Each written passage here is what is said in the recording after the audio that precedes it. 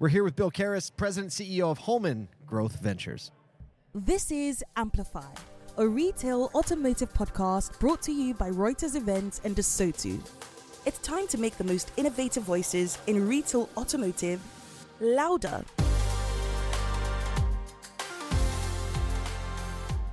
All right. I love it when we have a guest that I just met. It's one of my favorite things. This is going to be fun. Welcome to the podcast. Thanks for giving us some time. Thank you.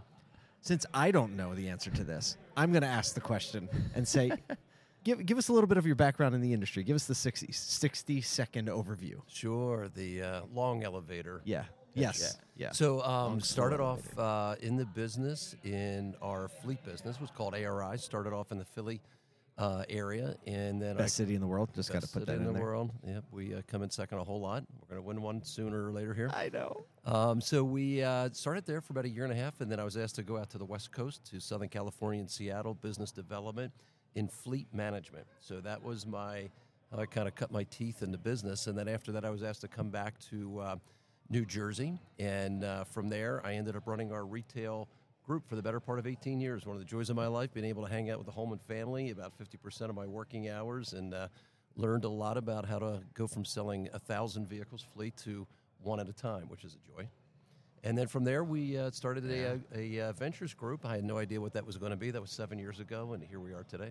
All right, so because a ventures group is something that, like, you just don't hear that as like a title of a company, but explain maybe what the ventures group means to the Holman organization and how that operates within the larger ecosystem. Yeah, great question. So when my boss and good friend Carl Ortel first told me this 7-8 years ago, he said, "Hey, Bill, I want you to do this." He said, "I have no idea what it's going to be called. I'm not sure exactly what you're going to do, clean sheet of paper, but here's what we want you to do. Your goal and your mandate is to make sure that this company remains relevant for generations to come." And I said, "Okay." Whoa. Yeah.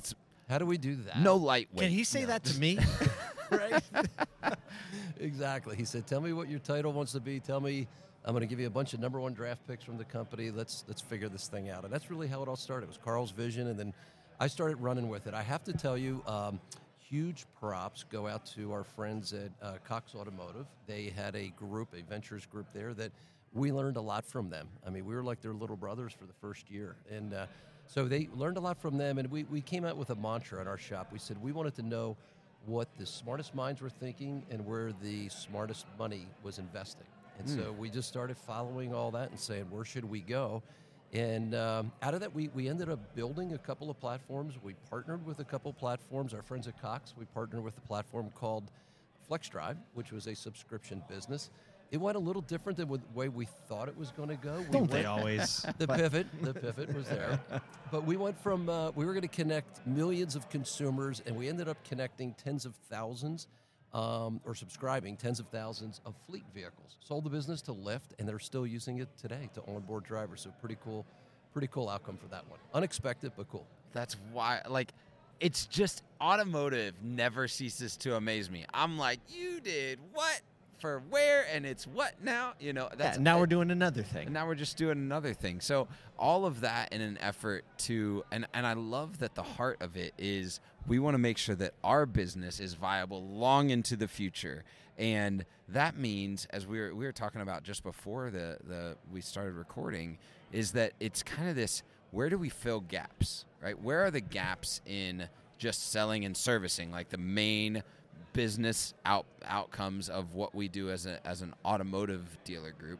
So those are the main. So what gaps are you currently filling or looking to fill to create efficiency and streamline that? Yeah, great question. So one of the things we really love is the connected car. And, you know, some people call it IoT. We like to say IoT because it's not just telematics, but especially when 5G comes around, the IoT connected car platform. So we actually took what we did in fleet. We have about 500,000 connected cars in fleet for some of our major clients there. We said, what if we were to build workflows for our dealership? So not only where is my car, but why is my car in that geofence for 10 hours, wash bay, for 2 days in the reconditioning bays, when it should only be there for 1 day? So we took this, you know, as we like to say, the fancy word, like the juxtaposition of time and space, where the vehicle is and why is it there. And then all of a sudden this prints out to our used car manager. Your car's been in reconditioning for 3 days. It's only supposed to be there for 2. Wow. The truth. Yes. Right. And then on the customer side, oh my goodness, there's so many really cool things we were able to do there. So think service loaners. The cars are connected. BMW, for instance, if a car goes over 5,000 miles as a service loaner, we lose all our incentives. That's thousands of dollars. So we would put customers out not knowing when they're going to come back. Now what we know is that your car is 100 miles from my shop or my dealership, and I need to get it back, so I'll call you and say, hey, you're in a 3 Series. I'm going to bring a 5 Series out. I'm doing it to save the dealership. So you actually do it in a way $5,000. that seems like you're doing them a favor. Exactly. Because you have the information. It's all connected. You'd be like, you That's know what? amazing. It's your lucky day. And I'm about to save $5,000. Right? Somebody's lucky day. Yeah. Right. That's Exactly. amazing. No, because, well, and I love that you saw it as an opportunity to like, wait, okay, now we can take a pain point that could become a pain point of, hey, bring your car back in, and we can actually turn it into surprise and delight. Oh, it's so Exactly. good. That's exactly the words. I love that. Surprising Don't delight. you We love say that? all the Yeah. time. It's more than just customer satisfaction. It's surprising and delighting. You don't get to do that too often, but when you do, it's super cool. I mean, I And- think the companies that do it the most are the ones that win. They just win. Legendary hospitality companies, right? It's just an effort in surprise and delight. Kyle and I are reading a book called Unreasonable Hospitality by... Great book. I just started it. Well, we're going Love to it. try to have Will Gadara at a SoduCon, so you have do to come it. see him and Oh, meet I'll him. be there. Okay. I'll be there. Okay, so... And We're getting we're started just- to be here for an app. Everybody else that's coming to the podcast, us and Bill, we're gonna hang out. Love it, man. And Love so it. and he says, like, luxury is about how much money you spend, right? But thoughtfulness is what did he say? Luxury is about how much it costs, but legendary is about how thoughtful it was. Yes. I haven't gotten to that part in the book, but I can't wait. It's good. It's toward the end. Yeah. He has this Love whole that. automotive example thing he goes into Love in there. that. I love this. We got a little book club going on Got a right little now. book club. This is You're gonna like be the great. 4th person in the last 2 months that said you have to read this book. So one of my good friends bought it for me. Just said read it. It's a really good friend. That's a great friend. Yeah. So, what are like when you think about the things in our industry right now that we need to be solving for our consumers? What are some of those things that you're like, hey, this isn't out there, it's not being solved for, maybe it's not even on the radar of anywhere? What are those things that as a venture, like I always think about venture people, it's like we're always just looking over the horizon hoping someone else is looking there with us, right? What are you hoping someone else is looking over there with you? Yeah, so I would say there are some real challenges in retail, and you know, we don't have to go through what people think. You know, would they rather get a tooth pulled or go to a car dealer? All those things that have been around forever. Here's my theory on all that is that because we're such a fragmented industry. I mean, what does Lithia sell? Maybe 2% of the total new vehicles sold.